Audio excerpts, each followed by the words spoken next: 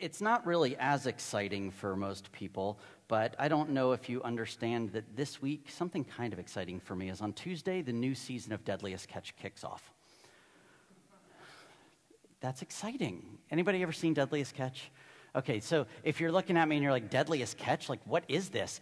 This was a show that was like a cool reality show before reality shows were really reality shows. It was crazy people who captain boats and work on crab boats in the middle of the Bering Sea.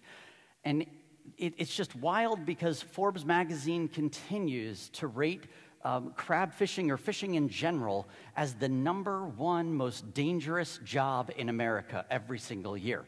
And so it's just like you're expecting things to go wrong on this ship. And I've been watching this show for ages.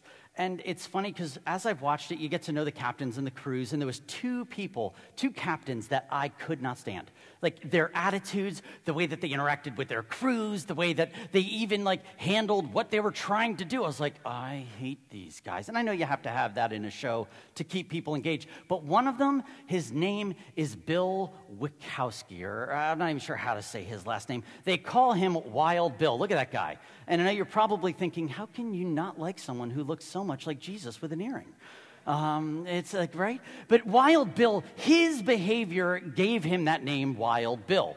And a couple seasons into the show, I remember an episode where they're in the middle of this freezing Bering Sea, and their boat begins to take on water. This is not good if you're on a boat, right? You don't want water to be in the boat. You need it to be out of the boat. And it's starting to come into the boat. As it's coming into the boat, Wild Bill gets on his little PA from his little, captain's area, and he's like, hey, guys, we got water coming. Fix it. And they're like, oh, they start freaking out. And he's like, figure out what the problem is. So do you know what the crew does? The crew all of a sudden looks at each other. They drop everything that they're doing fishing-wise, which is exactly what he said, and they start to grab these giant buckets. Imagine the Home Depot buckets. Since they don't give you baskets, you got to carry it in the bucket. Very inefficient. But, they grab these size buckets, and they just start bailing water as much as they can. It's cold. It's spraying. And so Bill gets back on the PA, and he's like, I told you guys to fix the problem. Tell me what the problem is. And they're like, there's water on the boat. And they keep bailing, so he leaves his little perch. He comes down, and this is one of my favorite parts. They hand him a bucket when he comes down. Okay, this extra set of hands is going to make all the difference. He takes the bucket, throws it back in their face, pushes them aside, and he's like, you idiots. And he gets onto the deck, and he starts to unscrew part of the floor of the deck of the ship. And he starts to tinker inside, and he says, guys, we have a pump problem. And they're like, oh. He said, you could bail all you want. We got a pump problem. Go downstairs into the engine room, and I need you to find this part for me so we can replace it. So they go down, and he's unscrewing everything to really give himself and disassembling. And they come back up, and they're like, we can't find it. And he goes Wild Bill on them. He goes nuts, and he's like, you guys can't find anything. I'll find it. And so he goes down, and now they're still taking buckets of water out. As he goes down, he realizes the part isn't there, but what he does is he begins to disassemble some of the things in that room that are not needed to put together a makeshift part to fit the pump. He comes back out. He leans down into that little pocket of hole that he's made on the deck, and he starts to fit that makeshift piece to the pump so that the pump begins to work. It begins to take the water and push it out of the boat enough to where they can get into port to get the real part that they need. And I know you're probably thinking, Jimmy, why are you telling me about Deadliest Catch? Do you like it that much? And the answer is yes. Yes, I like it that much. That's an exciting moment. And the reason that I tell you this is because when Captain Bill told them, figure out the problem, they started bailing water. They started getting the problem that was in front of them out. And this is what they thought was the real issue. But what Captain Bill saw from his little perch is, you guys are trying to fix the problem. You're not really looking at the issue. You guys were focused on the wrong thing, in the wrong place. The water was not the issue. I told you to figure out the issue. He saw the bigger issue, and his goal was to call his crew to find out what we need. I think for many of us, in our lives, especially for me, I feel like so much of my life is spent bailing water instead of fixing the problems that are really in my life. I spend so much time bailing waters in relationships and at work and, in all the different avenues that I've got, whether it's financial or, relational. I'm bailing water constantly when sometimes the water's not the problem. There's a deeper issue that needs to be addressed.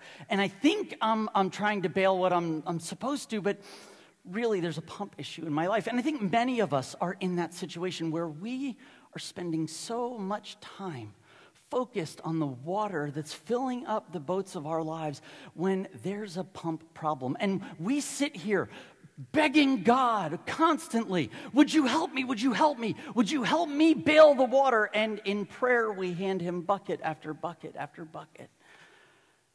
And from heaven and from earth with us through the Holy Spirit, he's like, but that's not what you need. That's not what you need. There's a good chance many of us, as we hand those buckets to God, think that's what we need. But I don't think most of us know what we really need. I think most of us get so stressed out over the things that overwhelm our lives that it puts us in a place where we have no peace because we have all these problems. And the good news this morning, the good news for us, if we're in that place of, I just feel so overwhelmed and don't know what to do, is that God cares about everything that is happening. He cares about the water coming on board, but he also sees what we really need. And I believe that trusting that God knows what we need brings us peace. Trusting that God knows what we need will bring peace to our lives. I have a feeling that many of us are looking for this type of peace. And as we look at the series that we're in right now in week 2 of When People Meet Jesus, a series about when people encounter Jesus, I want to look at a story that Ruby had read for us where there's a group of guys who approach Jesus with one thing that they think they need, but Jesus sees a different need. There is something that needs to happen. There's water that needs to be bailed, but he sees something bigger. And so we're going to look at that passage from the biography of Jesus written by Mark. We're going to look at chapter 2 and that passage that Ruby read, just great for us this morning. So thank you for that, Ru. And if you turn to this passage with me, it'll be about 3/4 of the way through your Bible. When you get into Mark chapter 2, there's in Mark chapter 1, actually, we find that Jesus has already visited this town of Capernaum. And while he was in this town in the first chapter, he was teaching. And as he taught, people began to gather in the city. And then he started to bring healing to people. And as he started to bring healing, people were enamored with him and went, wow, you can teach and you can heal. And then he started healing people. The sick were coming. Those who had demons were being cast out. And the city was packed with people. They all knew about his story. And then the very next day, what's wild is that Jesus goes away. He leaves early in the morning. His disciples come and they're like, hey, everybody's looking for you back home. And he's like, yeah, we need to go. And instead of going back to where everybody was, he leaves the town and begins to do some miracles in some other towns. And the gathering begins to build. But in the beginning of chapter 2, verse 1, we read that when Jesus returned to Capernaum several days later, the news spread quickly that he was back home. It would make sense, right? They were waiting on him before, and now they're in a place where, oh, he's back. Let's get everybody back to be around Jesus because he can bring all this healing. So the entire city flocks to the house that he's staying at, and now we find the focal point of our story. 5 men who are all looking to meet Jesus. Every one of them wants to be in front of Jesus. One of these men happens to be carried on a mat. And he's carried on a mat because he's paralyzed and he cannot walk. So you have 4 friends who are going to carry one friend to get to Jesus. And here's the crazy part is the best way to describe a mat in the first century, any yogis out here? You got your mats all okay? No, it's okay at Crossbridge. You could do yoga. It's totally cool. No one's going to be like, oh, it's okay. So listen, you know the mats that are like, I look at them and I think this is disgusting. You drip all over this and then you're like, roll it up and put it in my car. I'm like, ugh. Everybody actually had a mat in the first century. You slept on a mat, you used a mat when you traveled somewhere, and you would just backpack it, unroll it when you went, and everyone had a mat that they would sleep on. So it's not really abnormal to see someone picking up or rolling up their mat to carry it. This is very, very normal in that culture. But what we know about this man is since he's paralyzed and cannot walk, he does not have the privilege of rolling up his mat to put it under his arm on his back and take a walk and go away. So his mat had to be different because he needed people to carry him. And so it looked a little bit more like this instead of a yoga roll, okay? So if you see there, it's got like this bottom to it that a person could lay in or stay in. It can't be too far off the ground because they need to roll out or stay on, and they got to work with it. But it had these handles that people could carry them around. And this man is privileged enough to have 4 different friends who could help each grab a handle, and now they can support him. There's no rolling this type of mat up to go somewhere. It would have been very expensive to have something like this, and it's bulky, and here's the problem with it being so bulky is this mat defined who this man was. This mat defined who he was, and everyone knew just by his mat that you can't walk. So he arrives on his mat, carried by his friends, and as they begin to make their way towards this house that they knew Jesus is at, they come into a problem. It took longer for them to get there than it took everybody else. Could you imagine trying to squeeze through with a mat and 4 people, and then you're trying to wiggle? This isn't going to work, is it? Did you ever get to Disney World if you went there, an amusement park, and everyone got there at 7 a.m. to get in when the doors open at 9, and then they all rushed to someplace? You thought you were doing well by rolling up at 10, and you get in line, and they're like, can you just cut a Disney line if you want to die? Right? You don't do that. Mickey's coming for you. It's bad. You don't do that.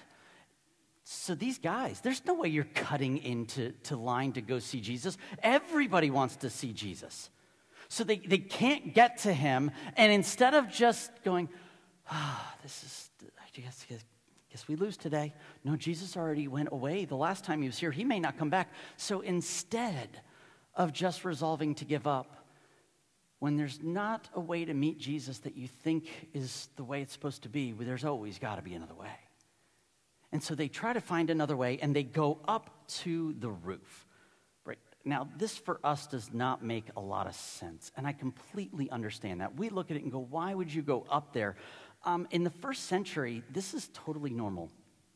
The roofs of most Israeli or Palestinian homes, even still today, they're used for all sorts of things. They're giant and really, really thick, and you throw parties up there, you throw festivals up there. They're reinforced as almost like an extra room. I know there's a big thing going in our culture where you have that outside patio space that turns into square footage of your home somehow. That's what this was. It was extra square footage on the top of your home, and everyone would use it. And it was, if it was built correctly, no one would fall through. And so it kind of looked like this, all right? This was kind of the layout and the side view of what it would look like. It would have wood beams that were crossing it, and really thick wood beams, the closest and the biggest that you could find in the area. And then they would overlay these wood branches with dried branches and dried leaves, usually palm branches, because those are especially around the center, the center of palm branches, how tightly compact they are and strong. They would lay these out as much as they could, and then they would take the dirt and the mud, and they would mix the mud with these branches, and then they would lay it in to make sure that it was becoming thick. And then the top of it, if you see here, it has that little roller. These things they would put on top. Here's why. How in 295 at all times they're doing road work?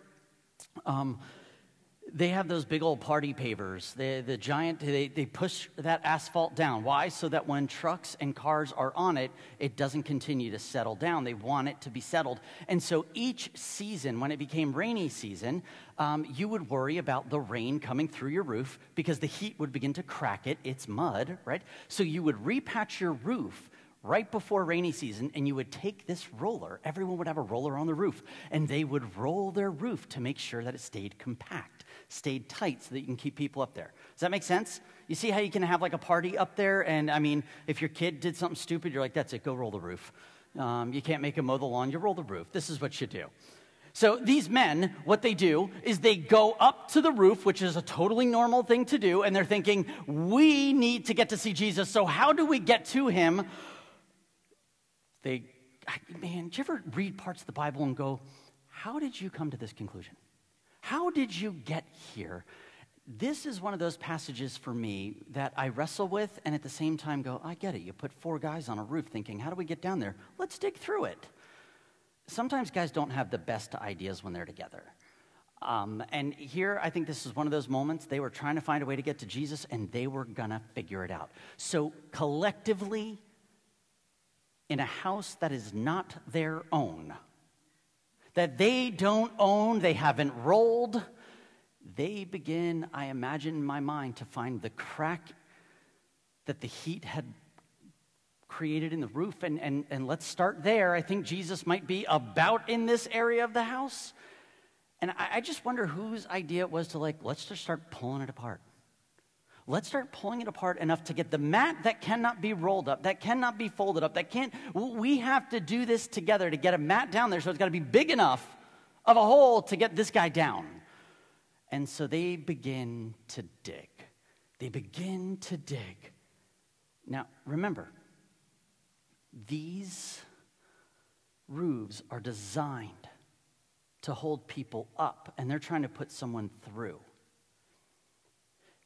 Right now, I just have this picture in my mind of they begin to dig, and as they're down, and they pull up that first bit of mud, they're like, great. And as they begin to pull up mud, and they're putting it on the side, and it's all these blocks. I can imagine if it's me, I'm comparing, look, I got a big chunk. How big is your biggest one? Because that's what I would do. And I'm just wondering at what point someone decided to put their hand in, and they caught the first palm.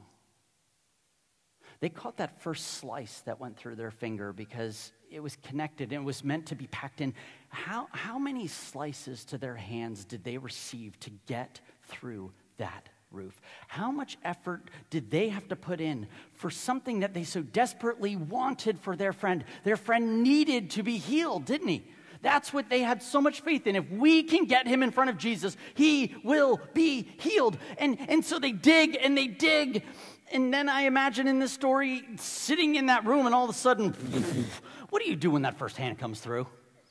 Come on, you're looking up, and it starts to dust down a little, and you're like, it's not an earthquake. What is this? And then someone's hand goes through your ceiling?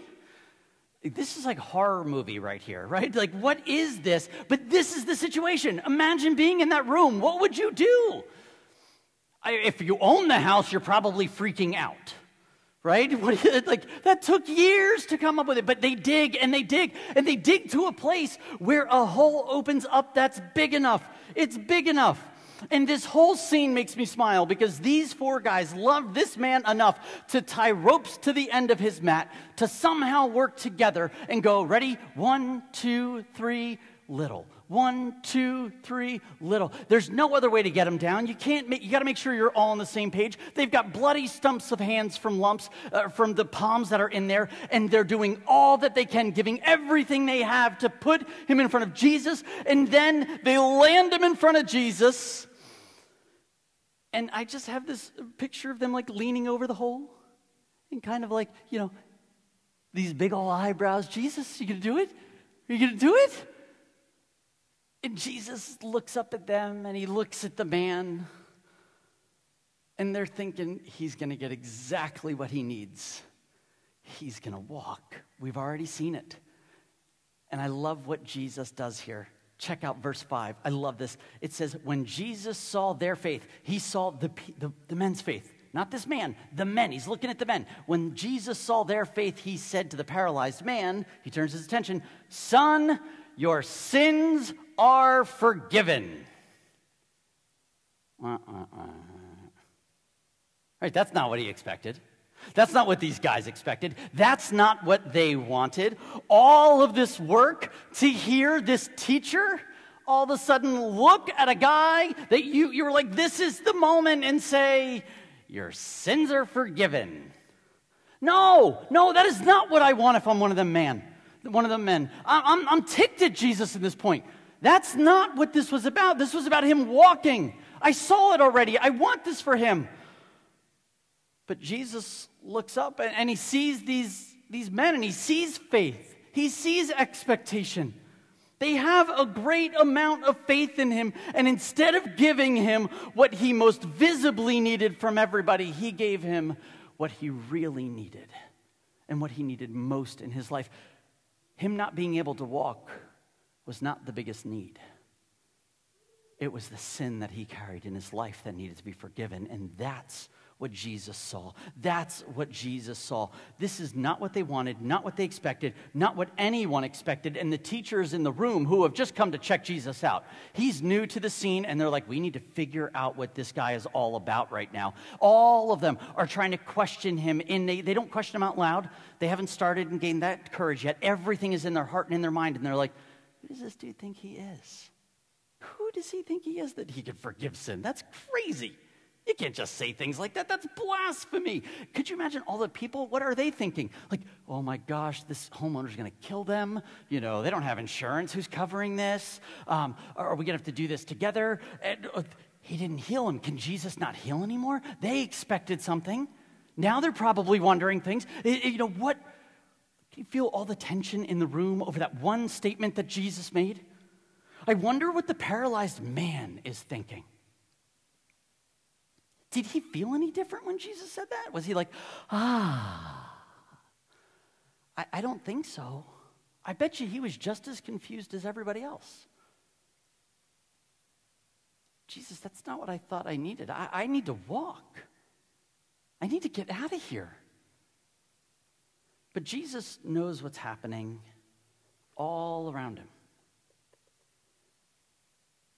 He knows the thoughts and the hearts of the attitudes of the people in the room, because I believe the Holy Spirit showed that to him in that moment.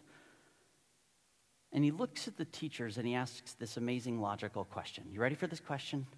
I love that Jesus asked a question. Here's what he asked. He says, why do you question this in your hearts, the fact that he told the man he was forgiven? He said, is it easier to say to the paralyzed man, your sins are forgiven, or stand up, pick up your mat, and walk? Now, Jesus is being very logical. He turns to them and says, which is easier, to say your sins are forgiven or get up and walk? Logic is which is easier to say? Tell me. Why is it easier to say your sins are forgiven? There's no proof. There's no proof. Faith, your sins are forgiven. Ryan, your sins are forgiven. Billy, your sins are forgiven. We don't know anything, right? We can't do that. We can't. You can say whatever you want. There's no way of measuring that. But in order to say to somebody, stand up, wait, you can't do that. Pick up your mat. You probably don't have a lot of muscle mass in your legs to do this. And now walk. You haven't done that in years. You're just going to learn that and do it? There's multiple miracles. His healing is not the miracle. There's a lot of layers to this miracle. You with me? It would be much bolder for Jesus to say the second than the first. And so he kind of turns to them and he says, listen, if it's easier for me to say your sins are forgiven, I could just say that, but I'm going to have to prove to you something different, because I could see you don't believe that this happened. You don't believe that this is true. So I imagine him looking the Pharisees and these teachers right dead in the eye going, yeah, which is easier? You ready? You ready? And he stops for a second and gives them time to sit on it. And then he locks his eyes and he says, but I want you to know that the Son of Man has authority on earth to forgive sins. Right? I want you to know that I can forgive sins. That's what he's saying. I want you to know this. And then I imagine him breaking his gaze with the teachers and then turning with empathy towards this man with a smile and saying, I tell you, get up, take your mat, and go home. Get up, take your mat, and go home. And this man takes up his mat. He stands up. And like the Red Sea in Exodus, the people part as he goes out.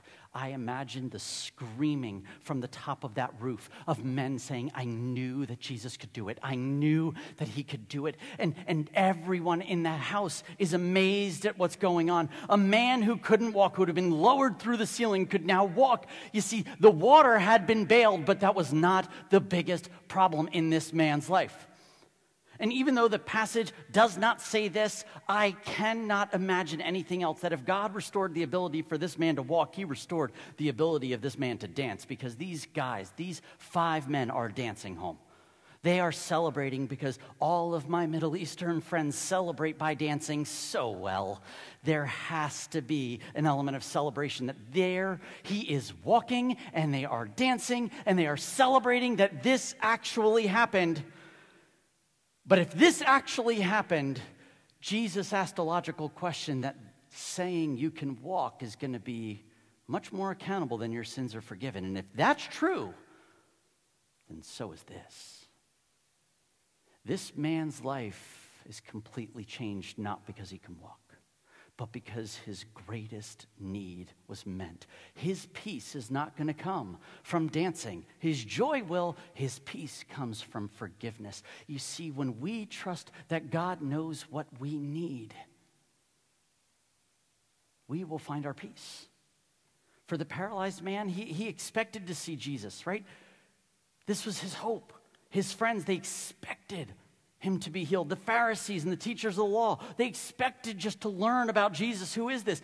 But Jesus had another plan. You're coming to me with expectations, but I have something different for you. I have not just a healing, but an experience of forgiveness. I have a celebration of joy for your friends. I have a very convicting word to the teachers who are here to judge. You see, if Jesus just healed this man, and that's all that was, it would be a huge, huge improvement to his life, but it would not fix the pump.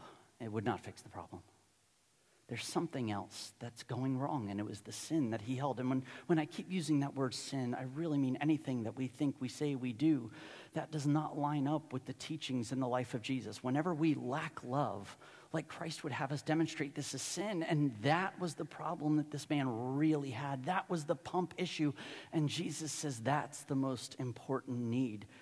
And there's so much that we can learn from this passage in our lives, because let's be real. How many times this week have you and I gone to Jesus? And we say, Jesus, I need your help right now. I need you to bail this water. And it's bucket after bucket that we're giving him to say, I can't do this. And yet he's kind of saying, you don't need me to bail water. There's a different issue. There's something else going on. And maybe it's not the sin in this man's life like it is. Like maybe he's not going to say, man, you need to be forgiven because we've been forgiven if you've chosen to follow Jesus. Maybe he's saying, there's something else that's under here that needs to be worked through. I have the parts for that. I might have to unscrew the deck a little bit. I might have to get my hands in here, and it might not be pleasant. There's disassembling before there's repairing. We might have to work through this, but there's a bigger issue that will stop the water from coming on board and staying there. It may still come on board, but if we work through this, we can pump that out. We can deal with that.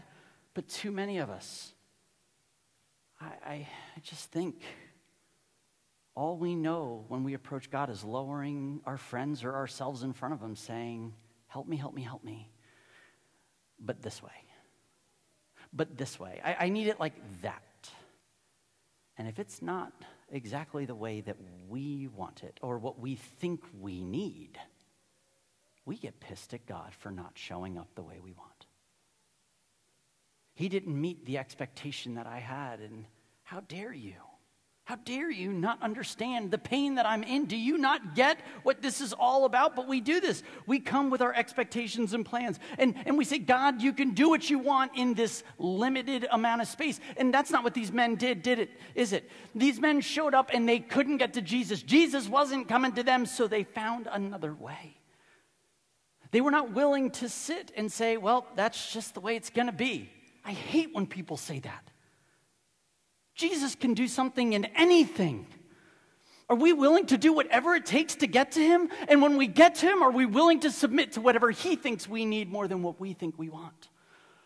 Because when we trust that God knows what we need, it brings us peace.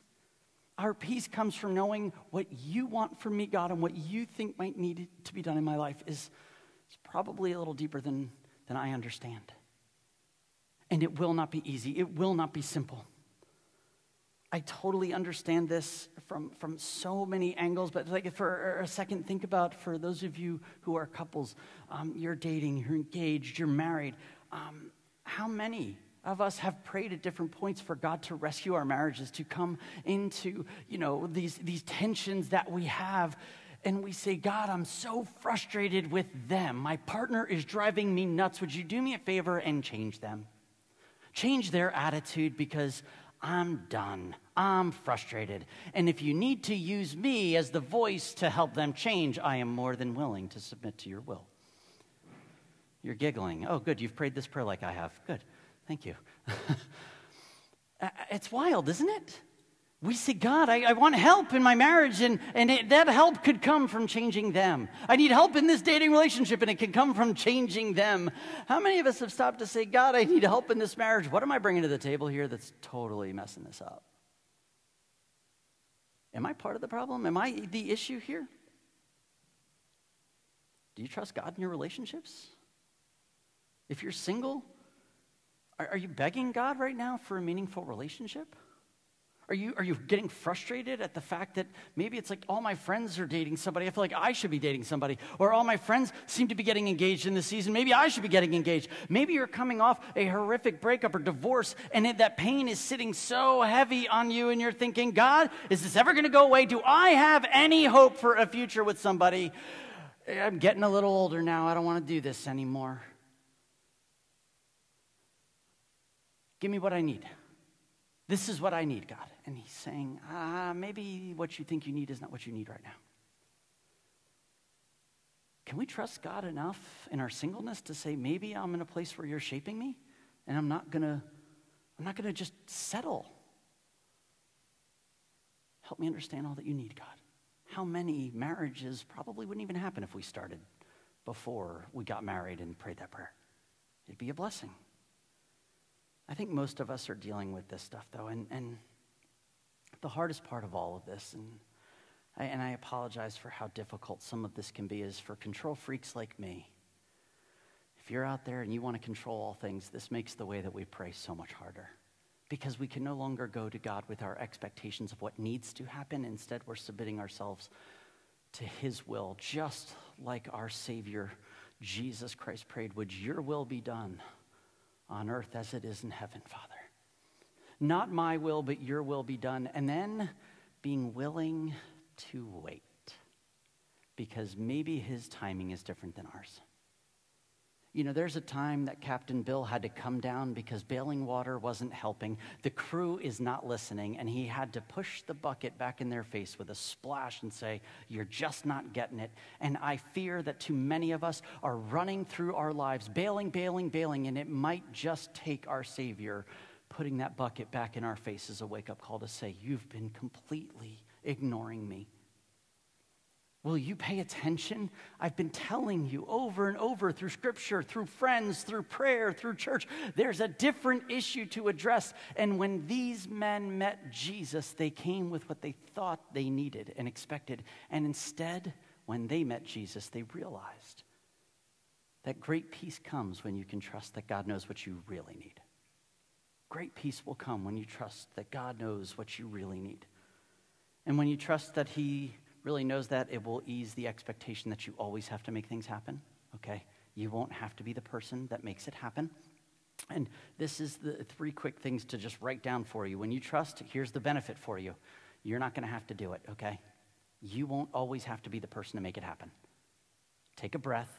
It's not all your responsibility. Isn't that good news? Oh, thank you. I need that.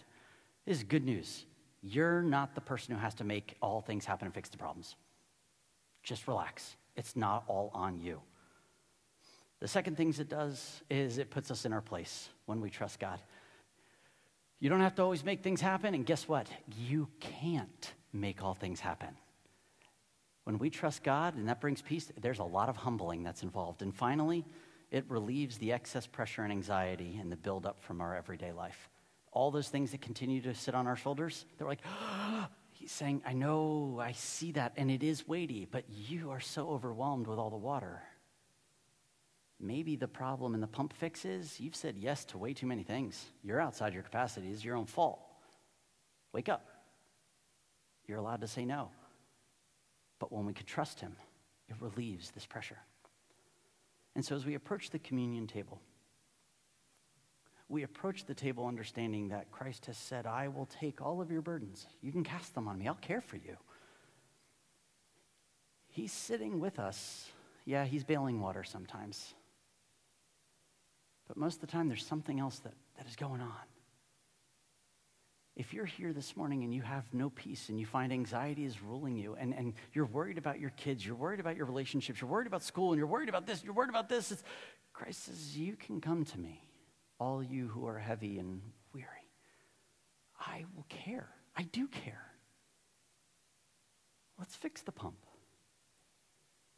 What's great news is at Passover, when he was with his disciples, he held up the cup, or he held up the bread first, and he said, this is my body that's been broken for you. Recognizing that we are all in a place, just so you could take a deep breath right now or exhale a little bit, every single person around you is anxious right now. And trying to, they're anxious about, what am I going to do with this? Or is he going to shut up soon so that I can get out to go to my next thing? You're all carrying it. I am too. I get it. Jesus says, relax. Don't avoid the problem. My body is broken for you. And then he held up the cup of redemption at Passover and he said, this is the cup that represents my blood poured out for the forgiveness of sins, so that each time we start bailing and stop focusing on the issues, he says, that's okay. I forgive you. Let's turn to the issues. We could do this together. I forgive you every time you turn away, every time you ignore me. And I'll forgive you because I love you deeply. And so this morning, would you stand with me? If there's something that's weighing on your shoulders right now that you feel like you're carrying, I want to give you just 30 seconds in silence or so before we approach the table to maybe even ask the Holy Spirit for some discernment right now. What are you carrying and what's sitting heavy, so that maybe there could be some peace for you this morning? Holy Spirit, would you reveal to us if there's areas where we're expecting things from you that are not what we need, that we might confess to you in this moment?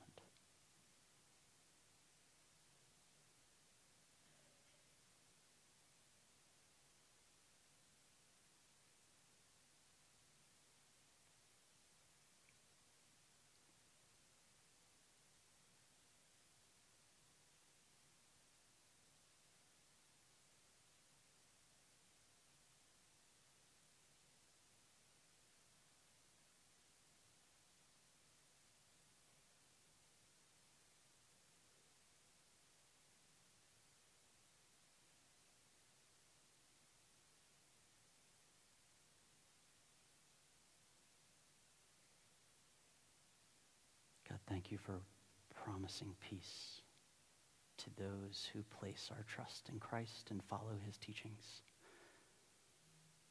Jesus, thank you for your sacrifice for us.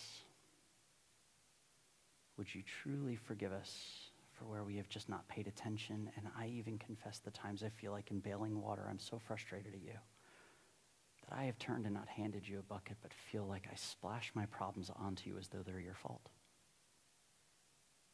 Would you forgive me? Thank you for the gift of forgiveness and for the celebration of communion together, where we elevate the cross of Christ above all else, the name of Jesus above all other names. Jesus, we celebrate your cross and victory today together. Thank you, Jesus. It's in your name we pray. Amen. If you're a follower of Jesus, we would encourage you to come and take communion with us, and we have an open table for all those who have trusted in Christ. If you have not placed your trust in him, please, we encourage you to sit back, and we will close our service in prayer in a minute. So, would you come?